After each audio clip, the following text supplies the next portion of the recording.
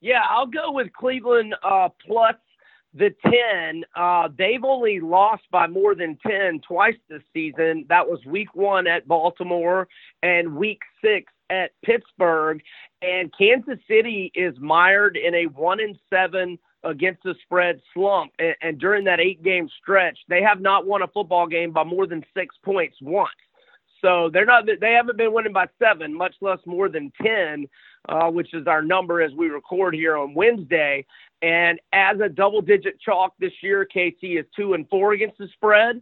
At home this season, they're 3-5 against the spread. You look at the Browns, their last 6 road games, they've won outright 5 times. The lone defeat being at the Jets when, that because of the contact tracing, their whole wide receiver room was out basically. And so, they were very, very limited and shorthanded in that game. And this is just wild. Those last 6 road games that I'm referencing for Cleveland, Baker Mayfield, 16-1 TDI-INT ratio. And regardless of venue, the last 11 games for the Browns, Baker Mayfield, 19-2 TDI-INT ratio, whereas Mahomes has thrown 4 picks in the last 3 games. So I like Cleveland plus the 10. They're playing extremely well, and they are brimming with confidence.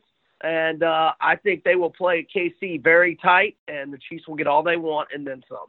Thanks for listening to this segment of the Three Dog Thursday podcast. Reminder, hear the full show through Red Circle Podcasting. Also subscribe to the show on iTunes, Spotify, Google Podcasts, and Stitcher. And thank you for finding us for Three Dog Thursday.